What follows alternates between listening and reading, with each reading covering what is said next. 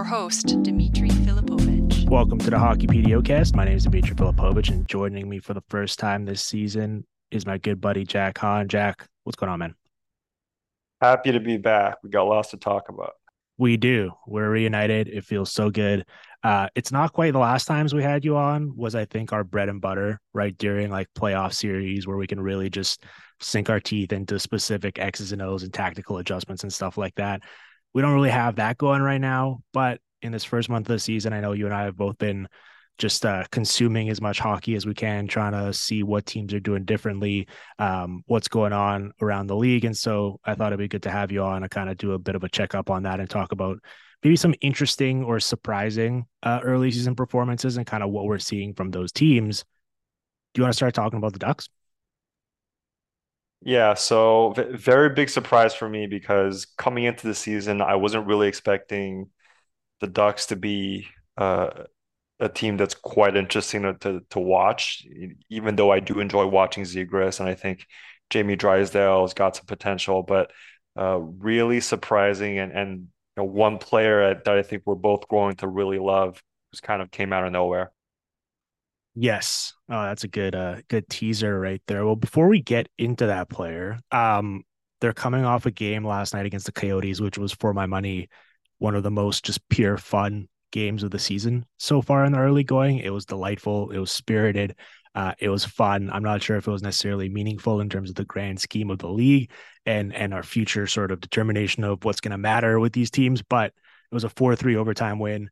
Brilliant play at the end by Mason McTavish to win it. And with the Ducks, you can already see significant tangible improvements from them. You kind of mentioned your expectations for them, and it's understandable after how they hurt us last year, where they were an absolute abomination, especially defensively, right? They were like, by any measure, the worst defensive team we've seen in the analytics era over the past decade plus. And so far this year, um, despite having a really young team, I believe they have 8 guys who were born in the 2000s on their opening day lineup. They've cut down their shots against by about 10 per game. Their expected goals against per hour has been sliced down by nearly an hour so far, or sorry, one per hour so far. And so it's a very encouraging performance. I'm not sure what our expectations should be for them for the rest of the year, but they're playing something actually resembling NHL hockey now as a team. And they're also doing it in a fun way where young players are still being featured prominently, right? This isn't just like a group of veterans trying to be respectable. This is a really fun young team that's playing the right way so far. And I think that should be really encouraging moving forward. Yeah, and you mentioned all these defensive stats from last year's team, and obviously I've kind of uh came up in hockey kind of more on the stat side of things, but also now doing more qualitative analysis, and I think something that lots of maybe more casual fans they don't quite see is that when you look at these defensive stats as measured by Corsi or expected goals, a lot of times the team that are quote unquote really bad defensively are actually that bad because they're not doing anything productive with the puck. So Mm. they don't get the puck back, they don't get any ozone time, and they're just defending the whole game, right? And whereas like the teams which are actually bad defensively, they may be a little bit better in these shot-based stats, but they're just giving up lots of rush goals or like those teams tend to get PDO'd. Whereas the teams which are really horrible offensively, just they don't even get the puck to begin with. Yeah. Well, I can tell you, having watched my fair share of Ducks last year, they checked all those boxes. They were bad at everything, but they were certainly struggling. I see what you mean in terms of just pure zone time, and it's been better so far this year. And it certainly helps that Lucas Dostal has like a 920 save percentage so far and looks really good as well as part of that young nucleus. But let's talk about Pavel Mintyukov here because I think no player on this team, while there's certainly like a laundry list of guys we could talk about, I think no one better represents and personifies what we're talking about here than him because his inclusion into this lineup has all of a sudden both statistically paid dividends, but also when you watch them play more qualitatively, you can see the impact he's having right out of the gate. And I think that's just, I mean, that's so impressive for not only a teenager, right? I believe he's still 19 for another couple of weeks, but one who has zero pro experience as well, right? He's pretty much only played junior hockey first in Russia and then in the OHL coming over. And so with zero pro experience under his belt. He makes that jump this year. And in his first 10 games, he's shown me pretty much everything I would ever want to see from a young defenseman. Yeah, seconded. I mean, all the things that we talk about defensemen doing, whether it's activation, whether it's, attacking the middle of the ice, whether it's defending, skating forward, killing rushes early, like he checks all the boxes, as you said. Um, I mean, obviously, just 10 games is such a tiny sample size, like 10 pro games. It doesn't even matter that they're NHL, just 10 pro games is a tiny sample size. And obviously, he is 19 years old, but I mean, there aren't more than a handful of defensemen in the past, I would say, decade who's had a better 10 game stint as a pro at 19. It just hasn't happened. Yeah, I mean, let's break it down. So the physical ability, I think that certainly jumps off the page. You see last night, um, I just he's built like a tank. Like when he hits you, it is guys are just flying off of him. Like he's so not necessarily like the biggest player, but he's just like so compact and strong already. Like he just like cleanly separated Matt Dumba off the rush, off the puck, and then brought it back the other way, and they wind up scoring a goal. Earlier last week, I was watching it against the Penguins, and Chris Letang makes the fatal mistake of bumping into him, and he just like immediately disintegrated into dust. Like it was like he just couldn't handle the force that was Pavel Minchikov hitting him. And that's amazing. The fact that he's already just like hitting like a train like that and also doing it in a functional way where it's causing possession changes. But you factor that in with the instincts you mentioned where he's already playing in a way that shows like a keen understanding of it seems like he knows where he needs to go at all times and how to do so, right? Like whenever you look up, he's in the right place and he's also always around the puck. And generally it takes young players, especially playing this position, a certain amount of time to figure that out at this level. The game's so fast, it's unlike anything they've experienced before. And you see them make mistakes, you see them play very conservatively. And there's really been none of that so far. I'm not sure how much of that credit should go to Minchikov. I'm sure a lot of it. How much of it should go to this coaching staff and Greg Conan? Because I'm not sure this could have been the case last year.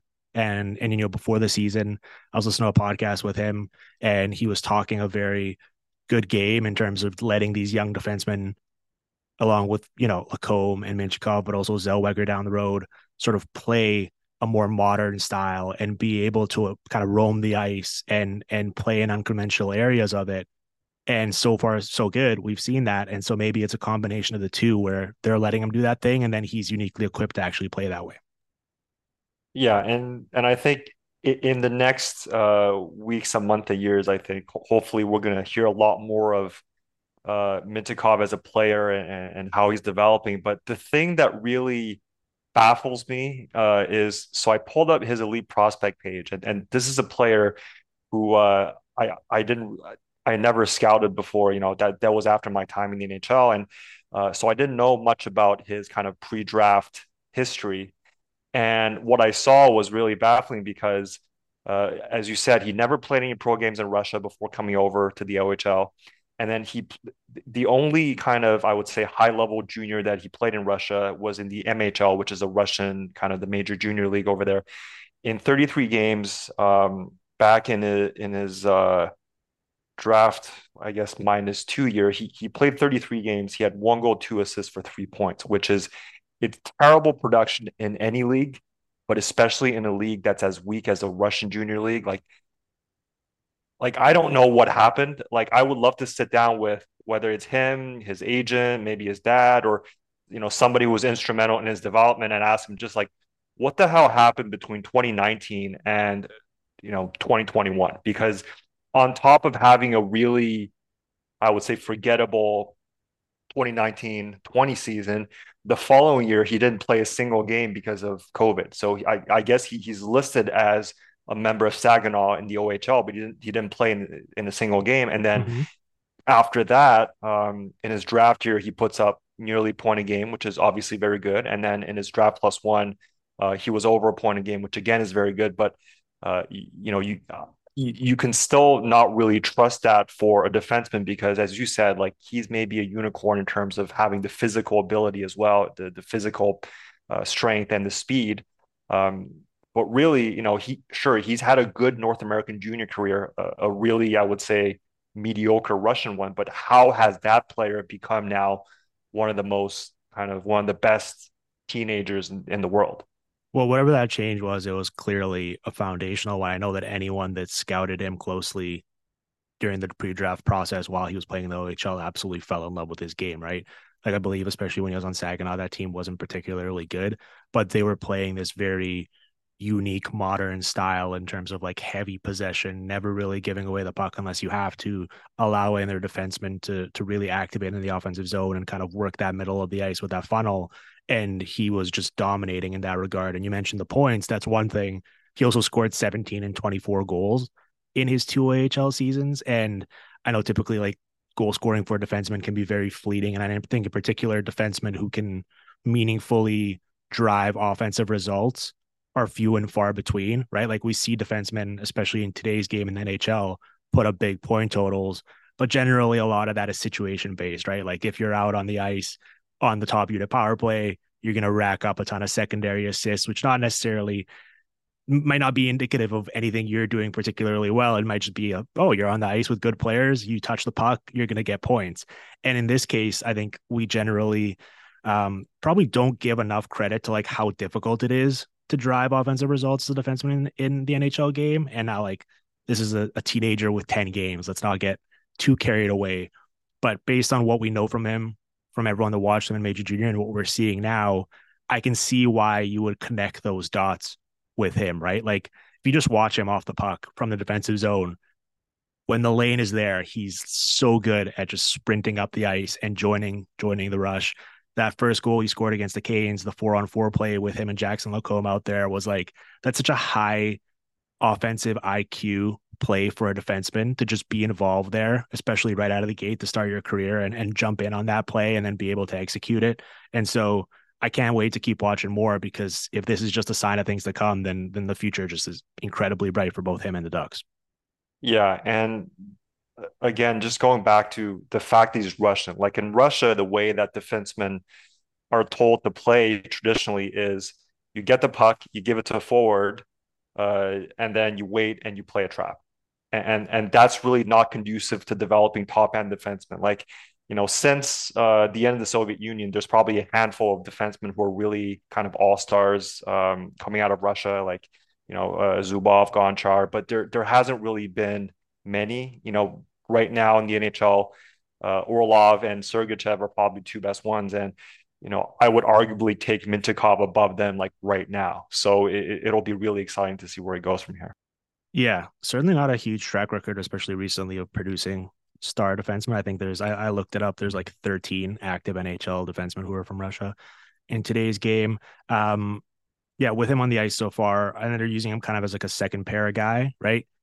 53% shot share, 55% high danger chance share, positive goal differential, and he's playing with Lyubushkin, and they're not really, they're not giving him the toughest assignments, but they're certainly not sheltering them territorially either. And so I was looking this up. I mean, this is such a loaded rookie class, right? And I think for young defensemen, especially ones who aren't like the number one guy playing 25 minutes or so a game, it's just really tough to garner enough attention to actually win the award.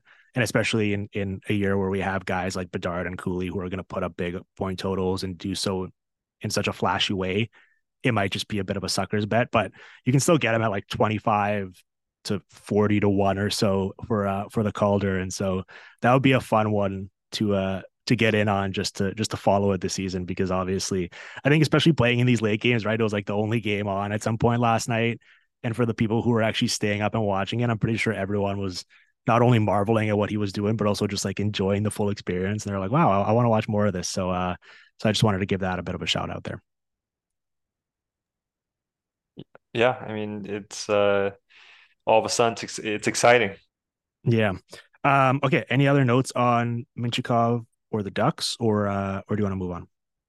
No, let's move on. We got quite a loaded Okay. menu. Well, on a less positive note, I got Oilers next on my list. Now, I had Kevin Woodley on recently, and I'm not sure if you heard, but he was giving you a lot of love because you did a Twitter thread kind of breaking down some of the conversation about their defensive issues in their own zone and how a lot of it has been sort of unfairly or mistakenly attributed to this new system they're running, the Vegas system, right? The box and one or the zone defense, which has become the trendy topic for everyone to kind of shout out as the buzzword. Obviously, regardless of your mileage on what this team's outlook was like heading into the year as a Stanley Cup contender, the fact that they're 2-5-1 with like a -10 goal differential is clearly unacceptable and um not okay for a team that has as much talent as they do. I know McDavid missed a few games, but still, let's talk a little bit about them and kind of how we break down the fact that they're giving up 4 goals a game and what's the cause for that, and some of the kind of deeper underlying issues that are present on tape. Man, like I just like I watched him play, and obviously the D zone thing gets a fair bit of attention, the goaltending gets a fair bit of attention, but like I'm not really loving their play with the puck either. Yeah. Um, what would you guess the rush goals are this year in their games in terms of how many they've scored and how many of their opponents have scored in 8 games? I don't know, like 3 to 10, something like that, or They're getting something along outscored those. 14-4 off the rush. And I'm classifying that as basically any goal that came within like a couple of seconds of a carry in. Uh, that's pretty bleak. Now, obviously, just purely looking at goals can not necessarily always give you the most accurate picture because there's a bunch of stuff that precedes it. And if the goalie makes a save and you move the puck the other way, we don't really focus on it as much. So just purely identifying these like outlier events is one thing, but I think that's kind of a clear sign, right? For all the talk about this zone defense they're running and kind of how they're playing. It's like if you're just constantly bleeding these types of rush chances against, that's going to kill you, especially when your goalies can't necessarily bail you out time and time again. So I don't know. I don't know how much of that is attributed to all of the other stuff, how much of it is personnel based, but this isn't the way things looked previously under Woodcroft, right? Like this is a bit of an aberration. And so maybe we thought too highly of them as a rush team um, heading into the season. I was listening to I think it was Evander Kane on the 32 Thoughts podcast, and he was talking about how people for whatever reason think the Oilers are like one of the best rush teams in the league, but then playing against Vegas last year really sort of put into perspective like how good the Golden Knights are in transition, and they're just in a significantly different tier than the Oilers are as a team, and that's like clearly the case here, right? Because I mean they're just getting absolutely walloped off the rush, and that's a much bigger issue for me than anything in zone. Yeah, and I don't think it would be in the Oilers' best interest to copy what Vegas is doing, because what basically why Vegas is so good off the rush is, they do defend well in zone. They got some defensemen who can fire some stretch passes, and in Shea Theodore's case, he can jump in the rush as well. But they got really good at bypassing teams kind of along the boards, and then just kind of that it's almost like if you're playing EA Sports online, like you're just spamming the speed boost button down the board, and then you're taking it straight to the net. So like Vegas's strength is more on the wings, whereas I think Edmonton would be better served playing more in the middle of the ice and getting those middle entries. And um, for sure, like Evan Bouchard's already one of the best at kind of flinging those like long two-line passes. But I see why they would want to copy what Vegas has done. I just don't think they have the same personnel. Yeah. Yeah, I mean it's certainly an issue, and I think Vegas was whenever someone wins the way they do, and it's like as dominant and methodical as it was, I think people are going to obviously take note and try to replicate it. But I mean, it was a unique combination of personnel and also coaching, right? Because they clearly made changes last year when Bruce Cassidy came in. They went from more of a volume team, both offensively and defensively, in terms of controlling possession that way to really dominating in high quality areas, and we saw that throughout the postseason, and it paid dividends for them. And so I'm all for trying to replicate that side of things, but just in specifically in terms of the way they're playing, I think it's going to lead teams astray, right? Because there's so much more to it than just pack the front of your net and don't let teams score from these high danger areas. Like it sounds good in theory, but it's really difficult to execute unless you have the right type of players. Yeah, and And the thing that I don't like about this whole Oilers discourse is like the D zone is just a red herring, basically. Yes, like yes, they've made changes. Yes, it hasn't looked great in spots, but really the more pressing issues are up ice. Well, how do you? So okay, so what are the fixes then?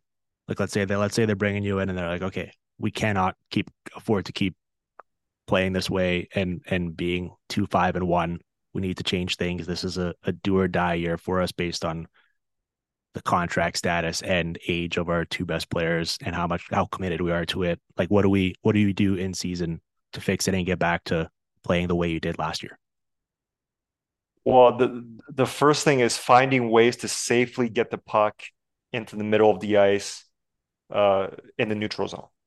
Because if you get the puck in the middle of the ice, like that sounds risky, right? But what happens is if you turn that puck over, where's the puck going to go? Well, the only place the puck is going to go is toward either the boards on one side or the boards on the other. So actually, if you turn the puck over in the middle and it's in the neutral zone, you have some time and space to actually force that play wide.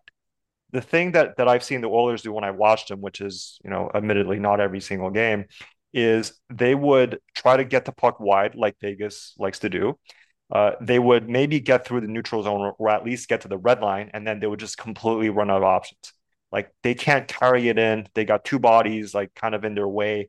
They can't even chip it in because the D is just going to stand there and block that entry attempt. So, what are you going to do? Well, now the puck gets turned over, and as soon as the puck gets turned over, Edmonton gets really passive because that's what their system is. They play a 1-1-3 in the neutral zone, which is, three guys back and passive. And then they play a box plus one. And the way that they play it has been more on the passive end. So they're just kind of submitting themselves to the other team. Whereas if they get the puck in the middle, at least even when you have to dump it in, you've got more options and your success rate is going to be higher. Yeah.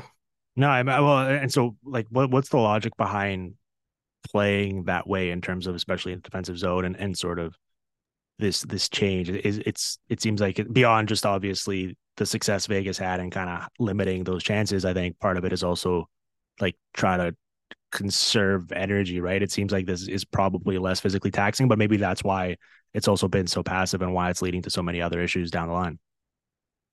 Yeah, and this box plus one, and especially the way that Edmonton plays it, like they're really quite passive. Mm. Okay, so there are two reasons why you want to play a box plus one or a zone defense. The one is you're playing against teams that are not good with the puck. So, I've coached women's hockey for a long time and I've worked with minor hockey players. I coached minor hockey way back when, and the teams that played a box plus one in a really diligent way, they did well because at the younger levels or in women's hockey, there's less speed, less strength, a little bit less skill, depending on what leagues you're talking about. And teams aren't really good at creating offense from just inside the O zone, right? Like everybody can score off the rush, but not everybody can really string those plays together. So if you play against the box plus one, they're counting on you to spam bad shots into shin pads. They're counting on you to make high turnovers. They're counting on you to sort of mindlessly skate yourself into a corner and then you get jumped, right? Doesn't work as well in the NHL where every single player essentially has the ability to make plays in zone. The other Mm. reason why you would play a zone defense, which I think is the reason why most NHL teams would use it, is because you're not playing man on man. You're either playing kind of pretty passive and you're allowing the puck carrier some space, or you can kind of then reorganize and marshal your forces to create a 2-on-1 somewhere. And I think that's the best reason to play a zone in the NHL. And the only thing with Edmonton is that they haven't really been good at those trigger points. So a trigger point is the moments or the places in which you would attack 2-on-1. So a good example is if it's a wide entry, you're looking to attack 2-on-1. If the puck is along the boards, and especially if the puck carrier's got his head down, you're pressuring 2-on-1. If the puck is down low in the corner, you're going 2-on-1. And the thing with the Oilers is we're not seeing those 2-on-1 kind of surges of pressure that you would see from Vegas or whoever else is good in a box plus one. Yeah, well, I think what it's also exposed a little bit, and maybe this ties into your point about how, Vegas is just uniquely equipped to dominate that way. Like the wing talent on this team just isn't really very good at this point, considering how much money they've spent on it and the fact that you'd think, okay, well, we have McDavid and Draisaitl down the middle. We should be able to find players who can play with them and look good enough on their wings. Unfortunately, for the most part, aside from a few exceptions, like there's not really actually that much high end wing talent, but also like in a dynamic sense as well to be very active and win a lot of those battles you're talking about. Yeah, I find it especially ironic that it would be Evander Kane talking about this team's struggles Mm. because, and anyway, you know where I'm going with this. Well, yeah, it is interesting, right? So they've scored what 22 goals in 8 games. That's you don't have to be good at analytics to know that's less than 3 per game. And I believe their set Sportlogic has them at 17th in rush chances created. And so, despite McDavid missing a few of those games, that's for a team that's thought to be so good offensively. And then all the conversation is about, oh, they're struggling defensively and that's why they're losing. You're right.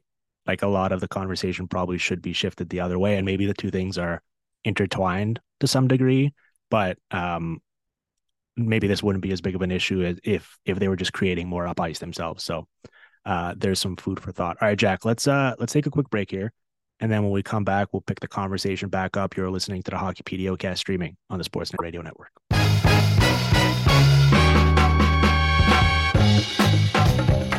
All right, we're back here on the Hockey PDOcast, joined by Jack Hahn. Jack, we talked about Minchikov and the surprising Ducks up top on a positive note, and then the Oilers on a more negative note before the break. We'll do one of each here uh, in the second half of the show as well. Let's start on a positive note. Let's talk about the Nashville Predators, who by any time you see one of these charts or stats dumps of like how teams are performing early in the season, acknowledging that it has been 10 or fewer games for all these teams, they're near the top. And even when they were winning towards the end of last year, they were sellers at the deadline, but they made a spirited push for a wild card spot near the end and fell just short.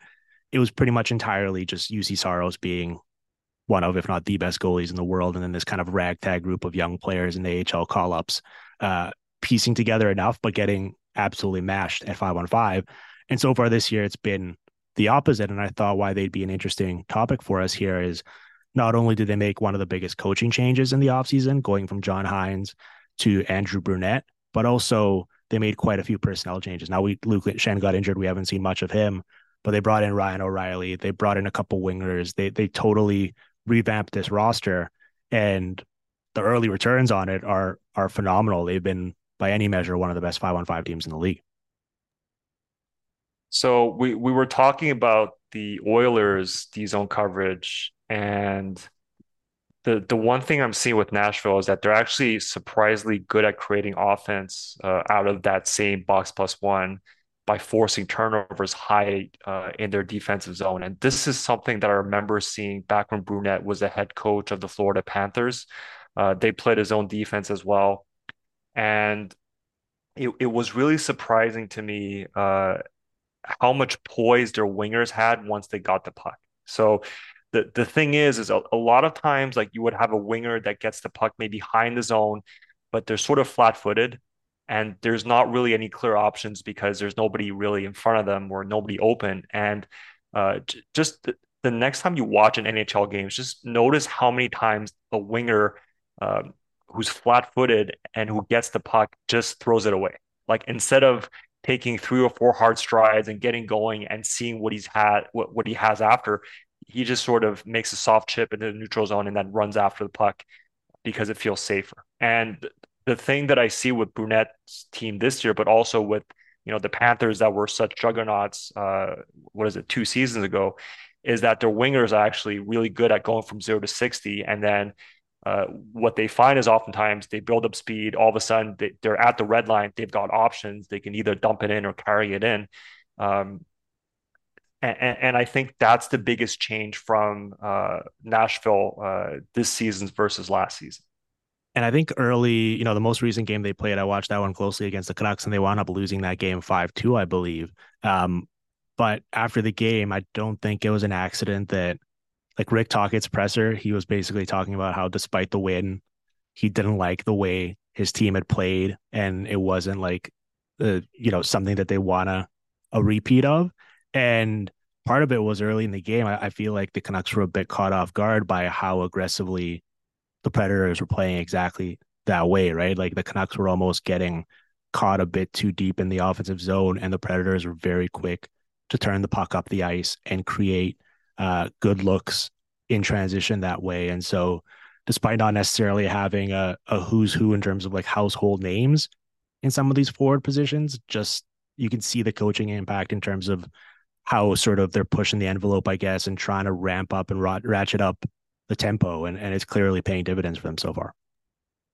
So, I have this professional curiosity to try to understand what NHL coaches do with their teams and what they say in their meetings. But I think if I were to pick one team, I would want to sit in on Brunette's meetings with his team more than anybody else's season, just because from watching his teams play over the years, it seems like he's the type of coach who says less than more. Like, the reason why so many wingers across the league they would just kind of punt that puck and run after it is because they know that if they turn it over, if they get caught from behind and then they turn the puck over, they're going to get yelled at, or they're going to get benched, or they're going to get um, some sort of punishment. Whereas I just feel like with certain players, like the best way to get them to make more plays is just to shut up when things don't go well, right? Well, the reason why I was curious to see how this would shake out for a variety of reasons, but most importantly, he got a lot of credit in his earlier stints, but it was also on a pretty loaded Panthers team in terms of offensive talent, certainly. And then being an assistant on that Devils team last year, where it was like, all right, well, the personnel here is pretty good, right? So while I'm sure he's doing things that whether it is the messaging or how he's communicating or this sort of just the theory he's trying to impart on them, I'm sure that's all well and good. But if you don't have the horses and personnel, you can try playing that way, but it probably won't yield the same results. And now they're not necessarily dominating from a goals perspective in that way, but like every underlying metric that you'd want to see looks really darn good so far. And I think they've been pretty impressive. So they have a 57% expected goal share 5-on-5, which is just, I mean, it is 8 or 9 games, but man, that's something that I wasn't even after this small of a sample expecting to see the Predators doing. So kudos to everyone involved. Well, I mean, it depends what stats you look at. Because if you just look at Corsi, I think they're below 50. They're like 48 or something like Yeah, that. Like they're 17th in attempts, 16th in shots on goal share, but then they're fifth in high danger and third in expected goals. And Sportlogic has them generating most notably 11 scoring chances off the cycle per game, which is fourth in the league behind the Leafs, Panthers, and Canucks. okay, so some weird stuff going on there. Like I would love to look back in 20 games to see what's real and maybe what wasn't. I mean, a lot of it is being driven by just outlandish defensive inputs. Like at 5-on-5, 1.72 goals for per 60, 1.58 goals against per 60 as a team. That's 3.3 combined goals per game at 5-on-5 in Predators games, right? The Kings are at 7.1 so far this year. I mean, I certainly wouldn't expect that to continue, although obviously their goaltending is quite good with Saros and Lankinen, but maybe it is what you're mentioning in terms of the aggressiveness in the defensive zone and flipping the ice and then being able to keep the puck in the offensive zone and cycle it and create chances off that way like that. It makes sense that that would yield good defensive results if that is actually a way you can keep playing. With this personnel, I'm not sure if you can, but I wanted to shout out Tommy Novak as well here. One of the more unheralded names, but as a 26-year-old, right, got his chance last year finally, produced phenomenally well down the stretch. I think he finished with 17 goals in 51 games. He's already got 4 and 9, and his underlying 5-on-5 numbers playing with Luke Evangelista and Kiefer Sherwood are just in a different stratosphere. Like high danger chances in his 5-on-5 minutes are 20-6 for the Predators. 6 high danger chances against all season. It's yeah, maybe that'll warrant a deep dive and a full film study of what Tommy Novak and the Predators are doing, especially along the boards. Yeah, again, I like to see in 20 games whether whether that's still the case or it's evaporated. Well, let's have some fun with small samples, Jack. I mean, it doesn't make for great content being like, you know what, we have to wait a couple months to find out. Let's have some fun. And certainly at least it's a good story early on.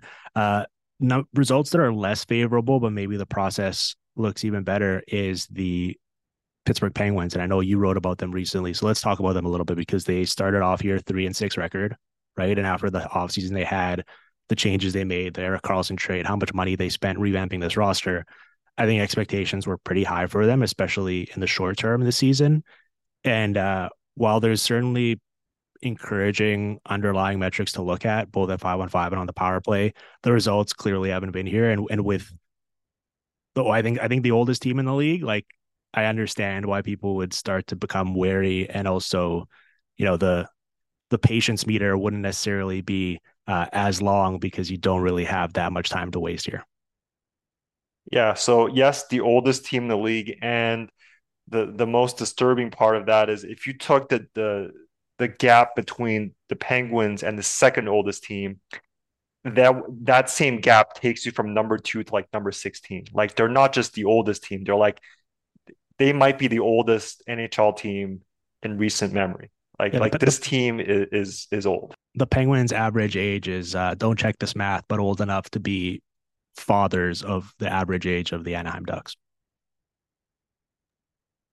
Well, that would be another really disturbing thought if you took things at face level. Yeah. Okay. So what are we seeing here with them? We can talk both at 5-on-5 and on the power play because both have gotten equal amounts of blame and attention. Kind of let's talk about what you're seeing here and kind of what to expect from them over the next couple of weeks. Okay, so just a quick thing on the power play because I didn't write about the power play. I think they'll sort it out. I think they're running at about 11 expected goals per hour, which is elite. The actual goals should follow if you've got this group of finishers and setting up in his zone as often as they are. I think they'll be fine. Like if we think back to when they lost against, I think it was the Ducks, right? Like Mm-hmm.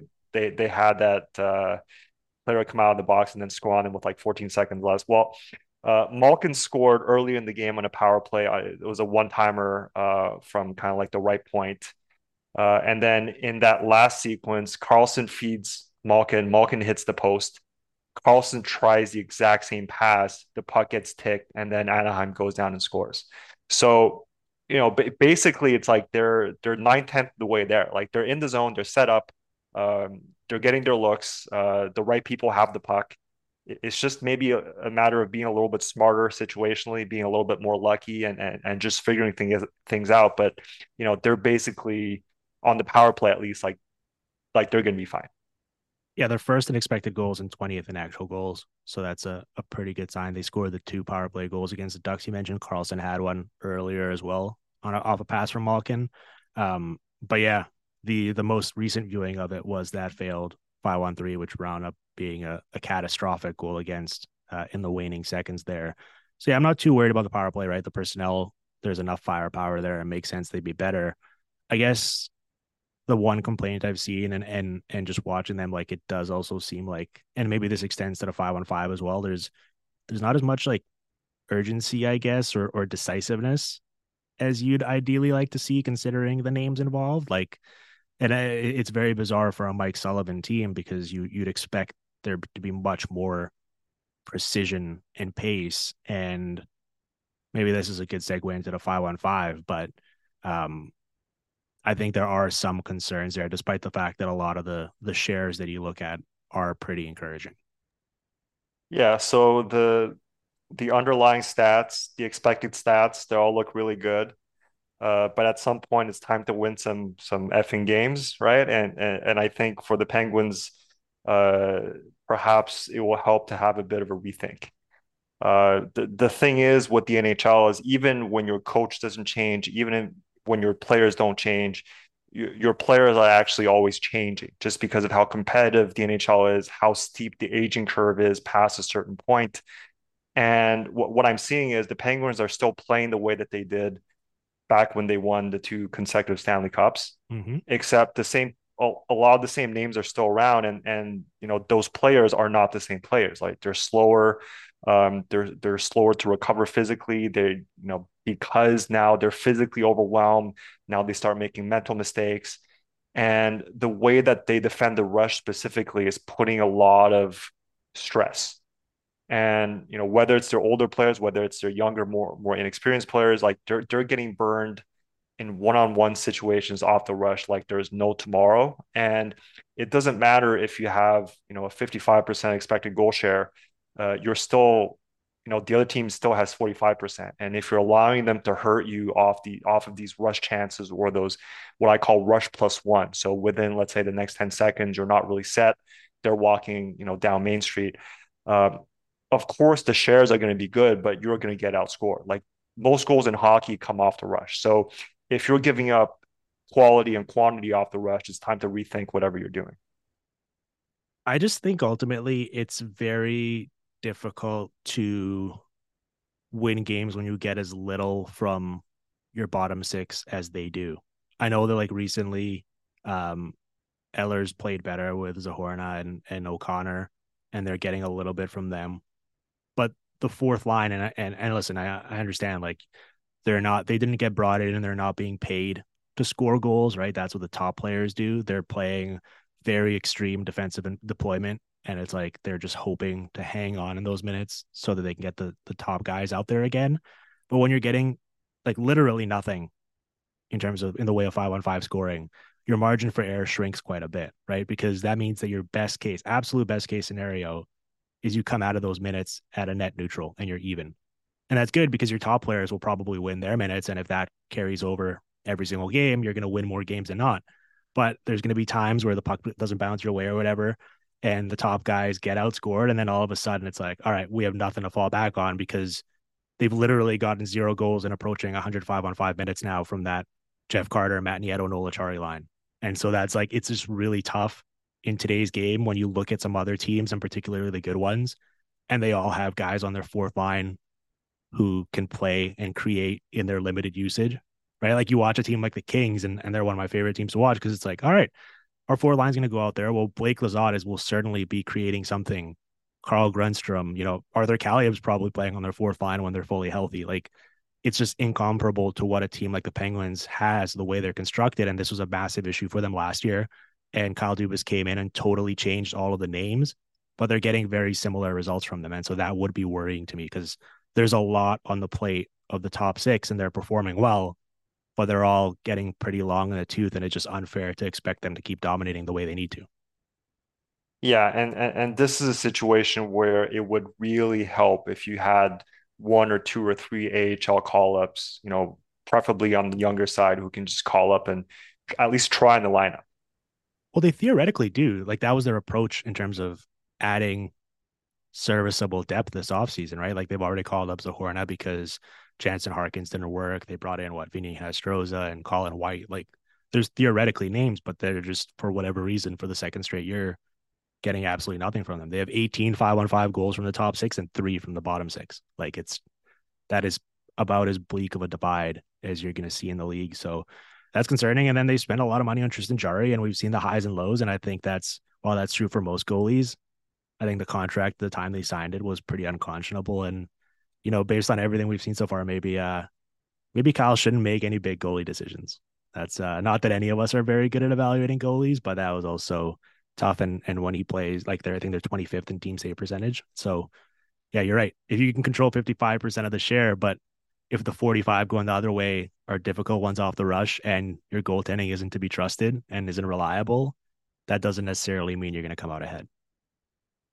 The main takeaway for me is, your goalie situation can change in a hurry, just like look at Vegas last year. Your Mm-hmm. bottom six situation can change in a hurry, but the thing that can't really change in a hurry is the top of your lineup. And I just wonder, regardless of how well the Pens perform, whether it's, an actual goals and wins or expected goals and wins, can their top players actually survive 82 games of this sort of death march and then get to the playoffs and be effective once they get there? Like, it doesn't matter if they finish first in their division, it doesn't matter if they're the second wild card. Um, it's more like how healthy and how energetic is his team on day one, the playoffs, if they get there. Yeah. Yeah. And telling 36 and 37-year-olds that they like literally cannot afford to take any nights off is not great. But that's the position they've kind of boxed themselves into. So will be interesting to watch. All right, parting thoughts time. What are you watching? What's got your eye? What are you interested in? What are you going to be writing about next? As we get into November here, what's on the agenda? What's on the docket? What are you interested in? Okay, so tonight is Toronto versus Boston. So I have a continued interest in the Maple Leafs, but the funniest thing this year is Ibouche took the most outdated power play scheme, which is a 3-2 spread, and he's made it work really well. But Mhm. then they're kind of the opposite of Pittsburgh power play right now, which is they're getting a good number of actual goals, but they're not getting a lot of expected goals because in that formation, it takes a while to set up. And that really dings you on kind of any weight stat. And also, Boston plays a pretty old school like box PK, so two players up top, two Ds near the net, and that's sort of a natural antidote to the 3-2 spread. So I'm expecting Boston to make a game of this, even if they don't have McAvoy and Grizzly, but we'll see what happens. Yeah, no, that's an interesting point about the power play. I mean, obviously they've been phenomenal so far, and in fact, kind of masking some of the lack of 5-on-5 production.